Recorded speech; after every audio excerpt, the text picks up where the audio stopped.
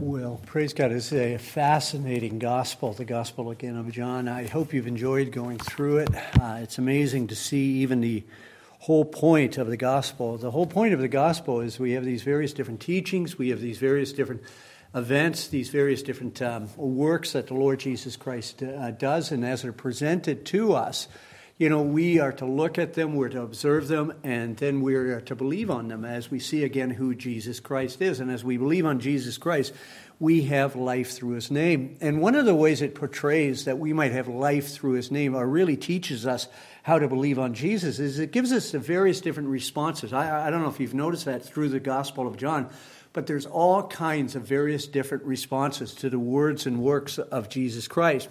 So when you look at John chapter 6, and we have the healing, or not the healing, the feeding of the 5,000 in the wilderness, they follow him all the way to Capernaum, and we have this teaching of the Lord Jesus.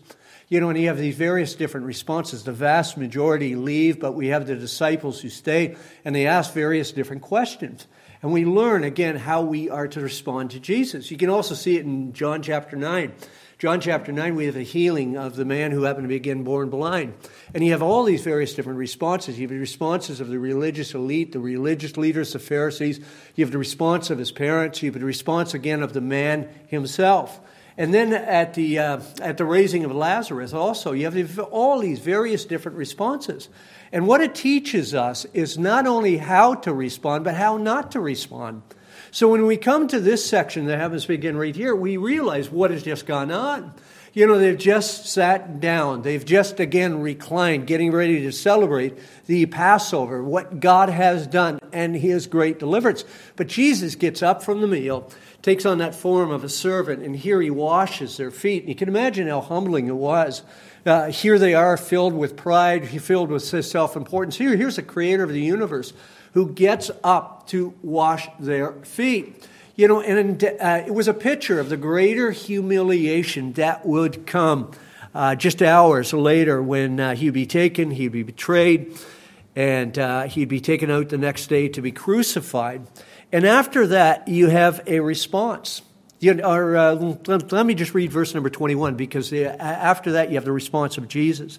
In verse number 21, again, it records this. After saying these things, Jesus was troubled in spirit and testified, "Truly, truly, I say to you, one of you will betray me." And if you ever want to understand the heart of Jesus, it's right here, isn't it? I mean, I find this absolutely amazing. Jesus is just incredible, isn't he?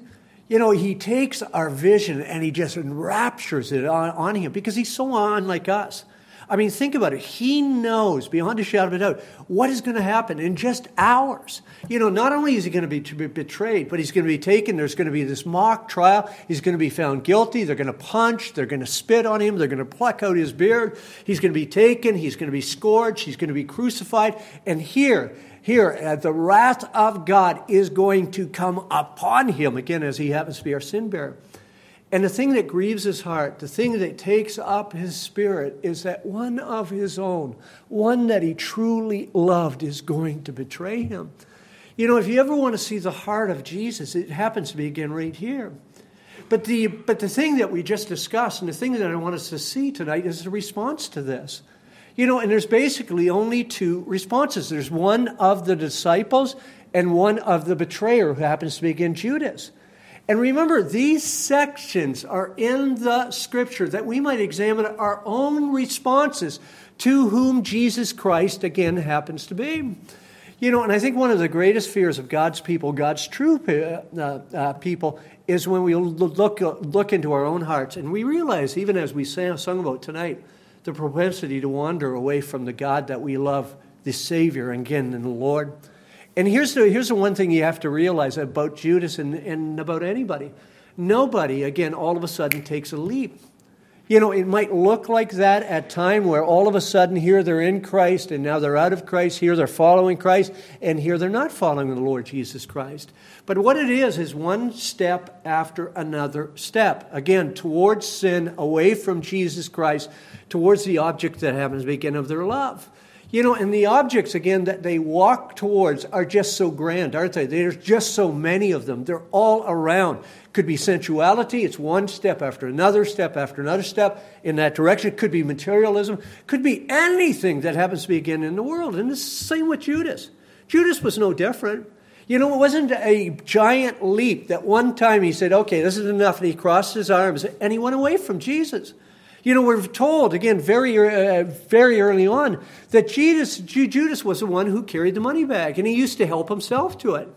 And you can almost imagine the first time that he took money out of that money bag and spent it on himself. The conviction of sin that must have came over him, the guilt. But here's the thing you have to understand about conviction of sin. Here's the thing you have to understand about guilt. If it truly is not repented of, if it's truly not turned away from, well, let me tell you, the next time you do it, you won't feel as guilty. And the next time you will do it, you won't feel as guilty. And the next time, all of a sudden, you do not feel any guilt whatsoever. In fact, you start looking at it as your right. And if Jesus will not give the things that I want in this life, then I'm out of here. I'm departing. And my whole point is this, is the betrayal of Jesus, the walking away of Jesus didn't happen in an instant. Didn't happen, here he is, dedicated to Jesus, and here he is going out.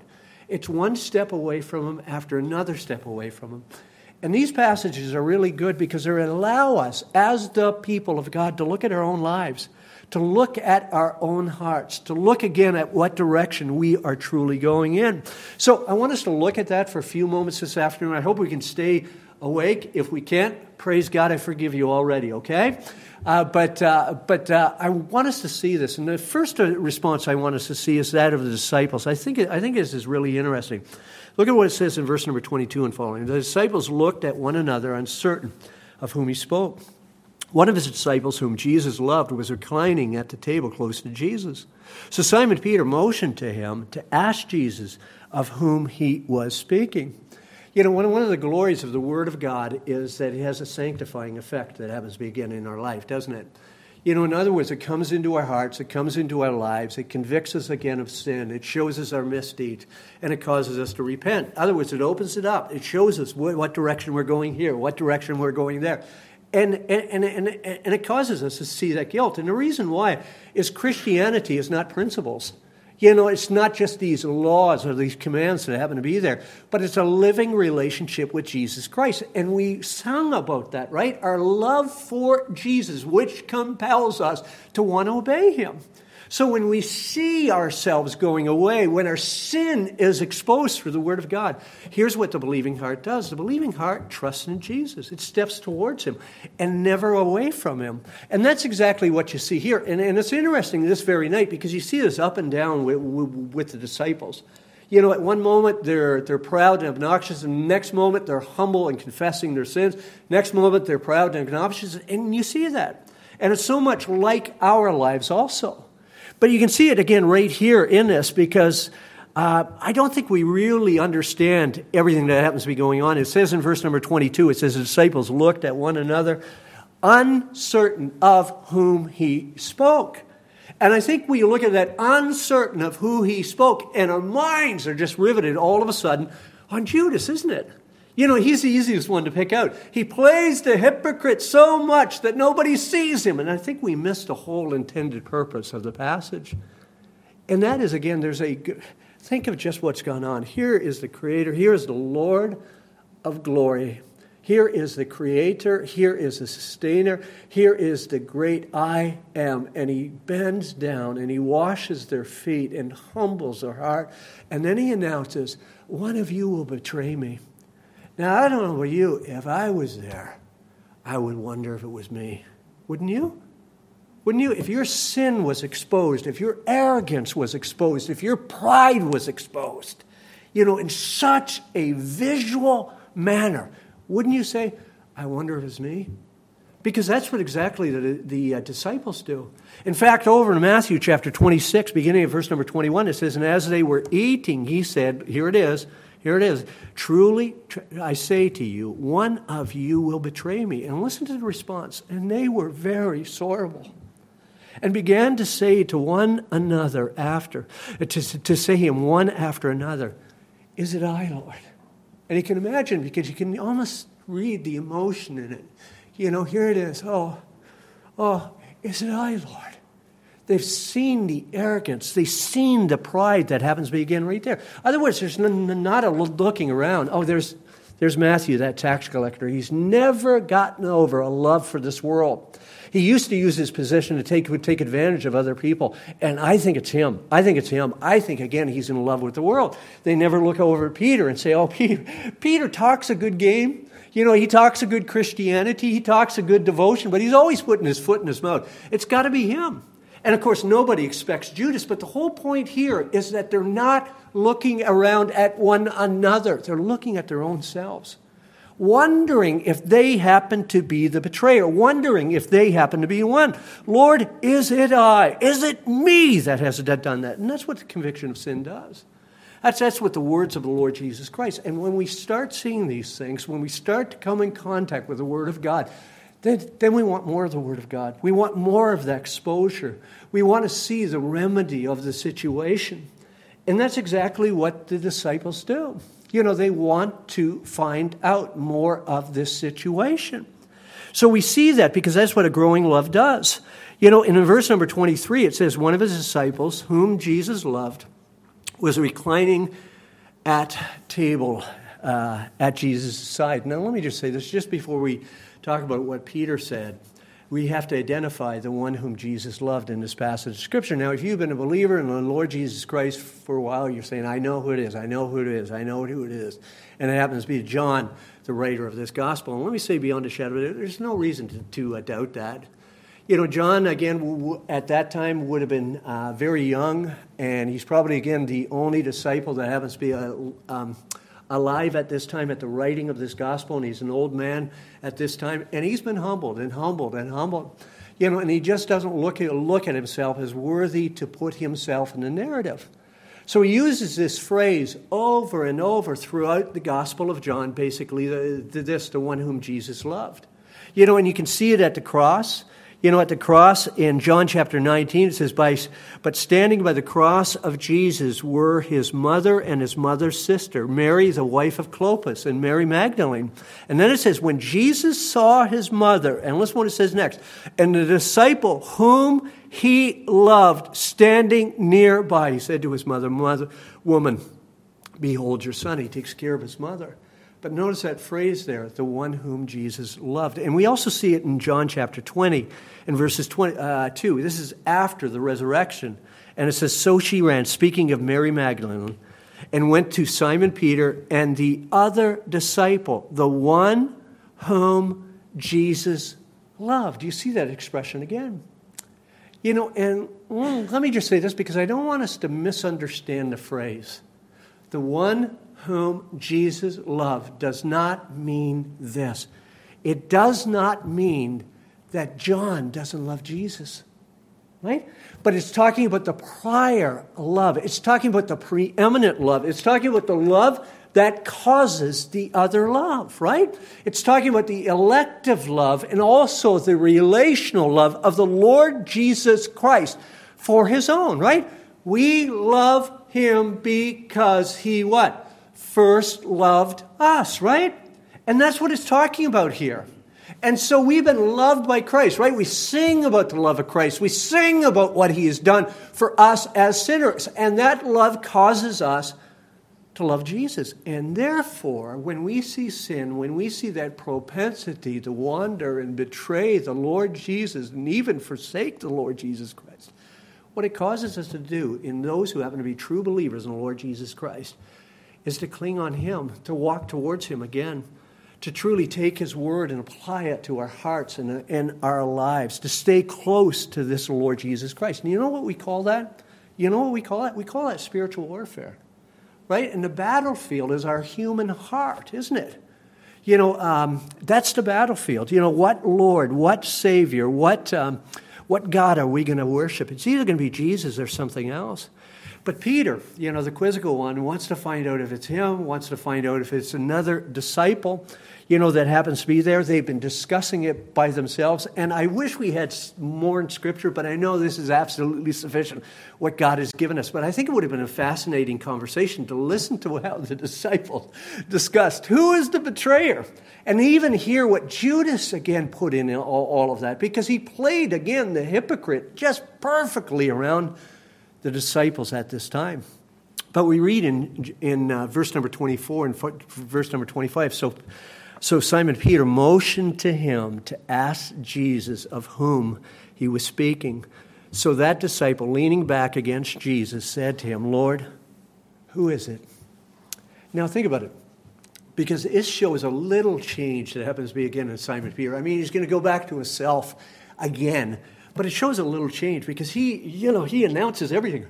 And he would be the one who would stand up, in the middle of the meal and say, Lord, just tell us who it is.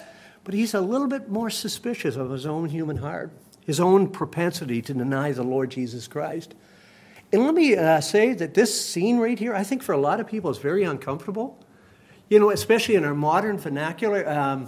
We talked, I'm not sure if it was last time we were in a text or a few lessons before, but the painting by Leonardo da Vinci, the Last Supper. And to the right hand of Jesus, which happens to be the honored position, which he would have been very close because it says again that he's leaning on Jesus, is you have the Apostle John.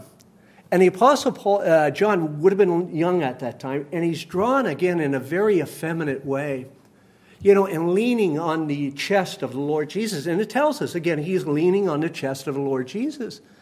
And I think a lot of people, when they look at the language here, are really turned off by it. But let me say, beyond a shadow of a doubt, there's nothing sensual or sexual here.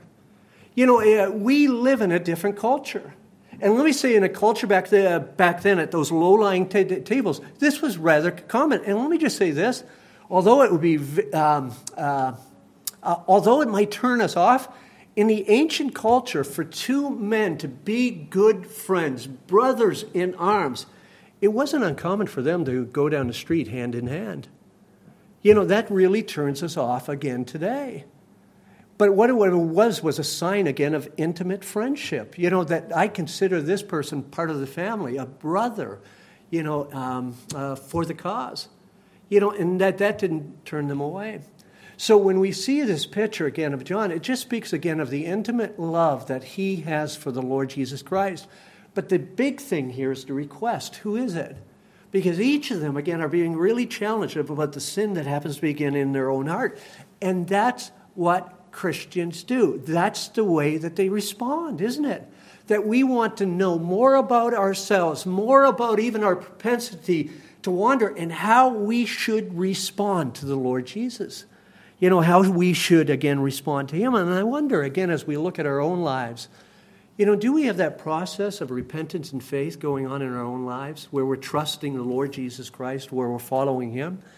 Because not only do we see the response, again, of the disciples, we also see the response of Judas. And this is in verses 26 and following. But we'll just read verse number 26 here in the passage. And it says, Jesus answered, here it is he to whom I will give this morsel of bread when I have dipped it. So when he had dipped the morsel, he gave it to Judas, the son of Simon Iscariot. And I think it's amazing to look at the depths and lengths of hypocrisy. And here's the thing you have to realize is that whatever you love most in this life is going to come out. I mean, it can't help to come out. And no doubt even when you look at Judas, like I say, this is a slow progression. When he comes to Christ, he sees something in Christ, he's drawn towards Jesus in some way. And he has some sort of a faith that happens again in Jesus, but his true love, again, begins to grow. Isn't it true? As time goes on, our love for whatever's preeminent in our life will grow in our life. And when it grows in our life, if you can imagine you're on a journey and Jesus is over here and my love is over here, I'm taking a step towards my love, towards the thing that I want, towards, again, this goal, this object, this person, or whatever it happens to be in my life. But every time I take a step in that direction, I'm taking a step away from Jesus Christ. And here's my whole point. Because God is a God of love, because He is a God of mercy, He wants to expose the human heart. He doesn't want the hypocrite to continue in hypocrisy, but He wants him to come clean, and He will expose that. And He many times exposes it, again, through that process where people, again, their natural loves go out. And this is what you see in this passage of Scripture. God knows, Jesus knows all about the hypocrisy of Judas. And he brings it out.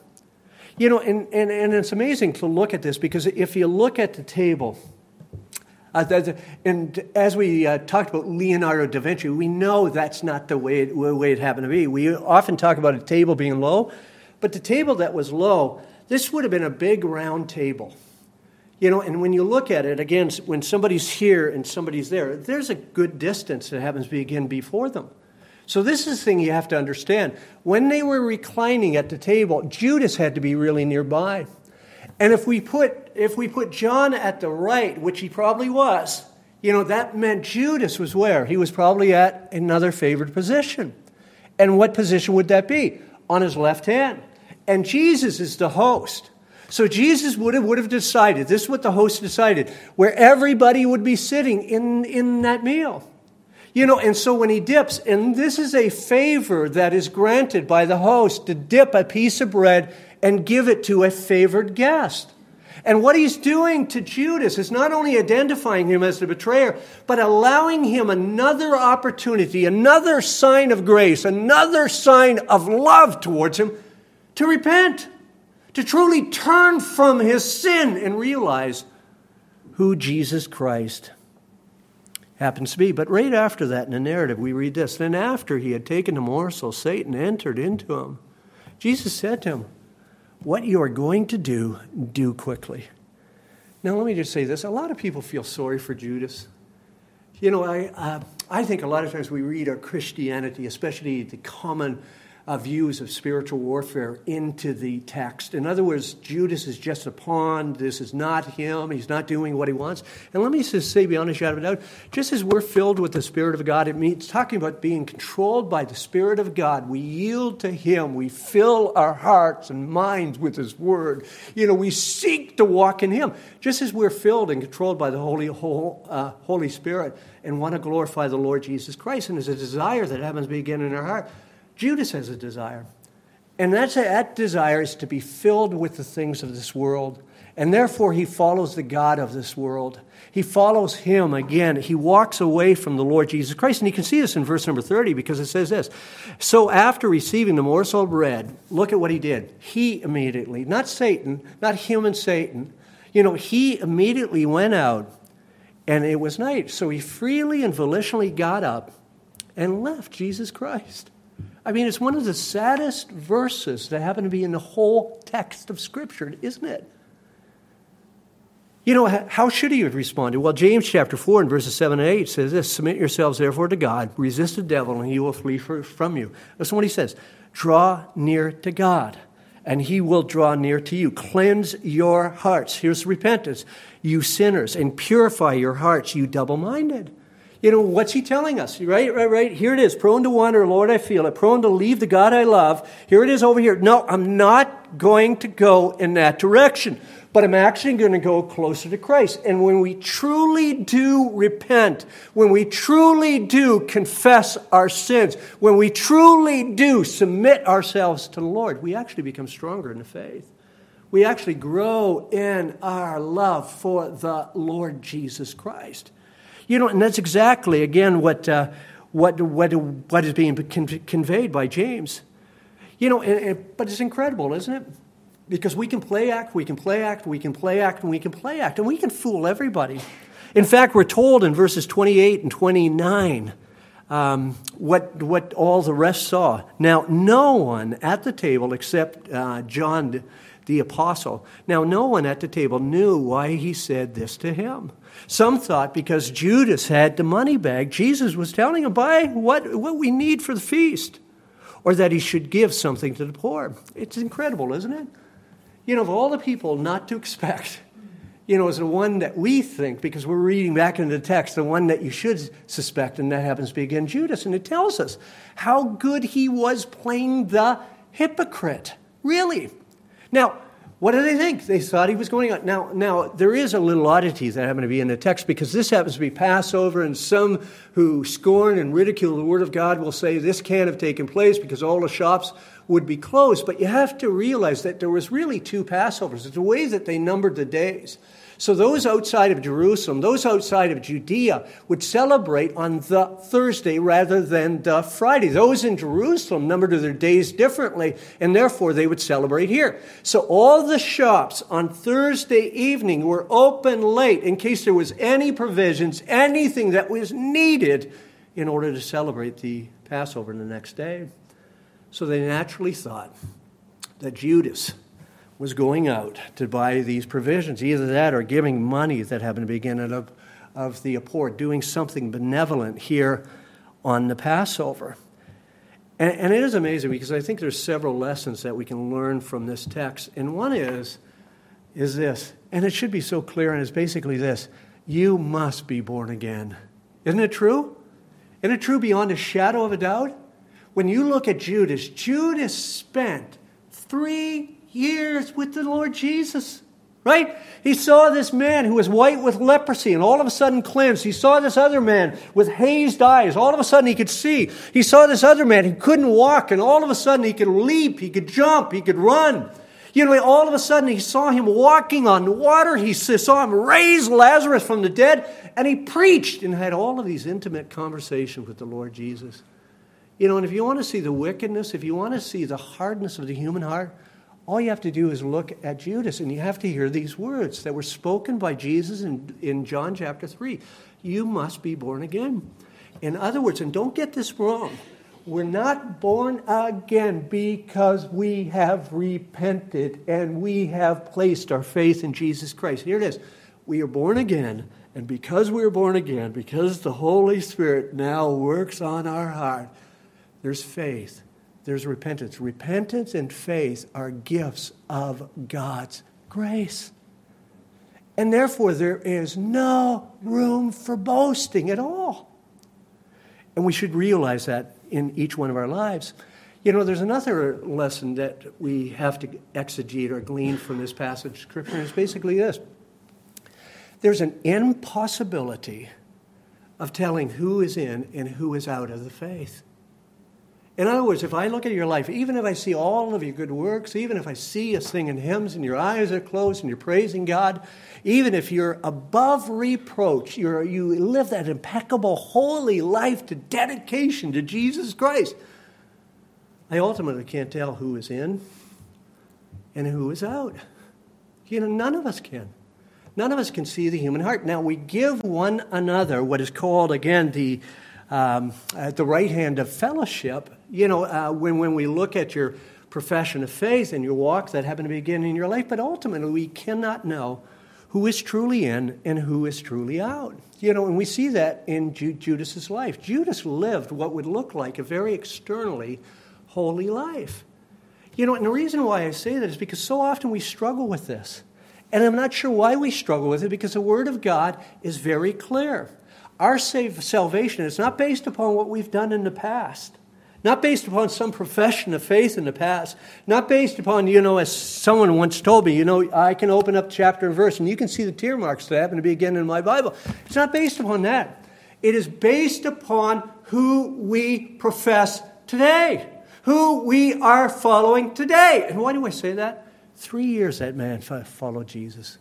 3 years he looked like the real thing. And people can follow Jesus Christ for decades, for years and years and years and years and years. And let me tell you, if they forsake Jesus Christ and they're not walking in his ways, let me say beyond a shadow of a doubt, they've been playing, now, they might have not known it. They might have not known it.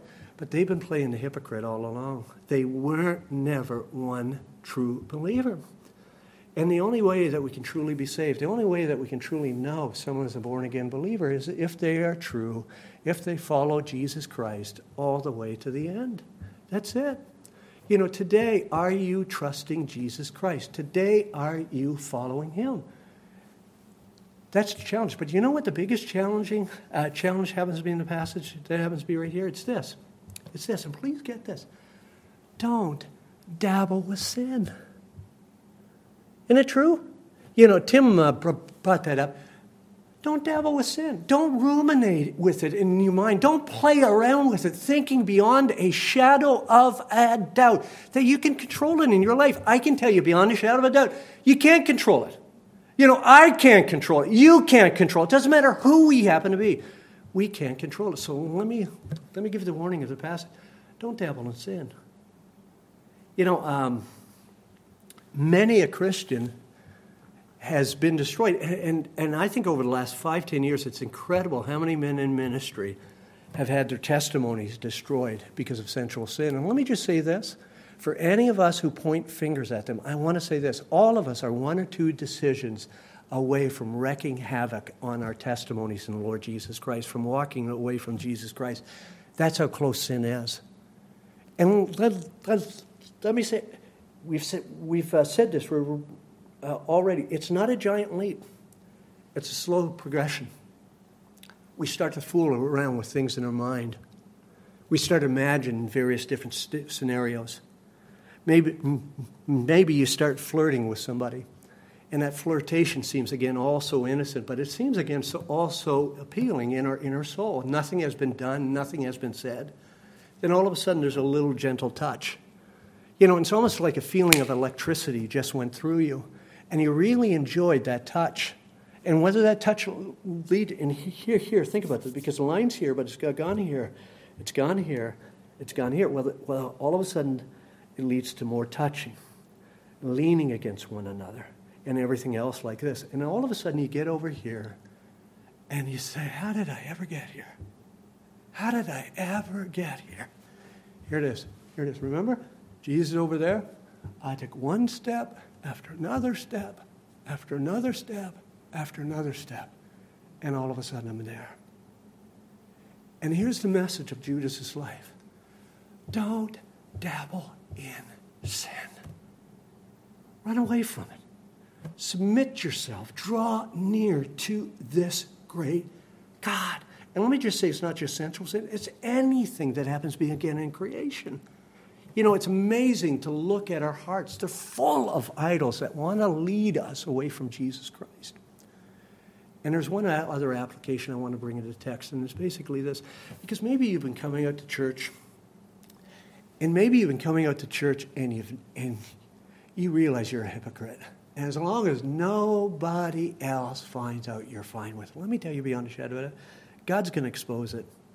You know, and why? Because he really does care about you. He really does love you. But here's the amazing thing. If you're here listening, maybe online or listening here today, and that describes you, here's the good news about that message. He's extending grace to you. It's just like Judas, you know. Here's this morsel of bread. Here's this grace being extended to you. My plea to you is don't respond like Judas. The saddest verse in this paragraph is the final verse. And it says that, so after receiving the morsel of bread, in other words, this grace, this is what he did. He immediately went out. In other words, left the presence, left the sight of the Lord Jesus. Grace was extended and grace was rejected. Don't reject that grace in your life. Today is the day of salvation. Come to him. Let's bow our hearts in a moment of prayer. Father, what an amazing passage of Scripture. I thank you so much for it. I thank you, Lord, that we have these various different responses to the ministry of Jesus so we might examine our own hearts and our own lives. Lord, to see if we're truly in the faith. To see, Lord, if sin is enticing us away from Christ. God, I thank you. I thank you for this passage. Just be with us, Lord, that we might work out our own salvation in fear and trembling. We thank you so much. Just be with us as we continue now. In Jesus' name. Amen.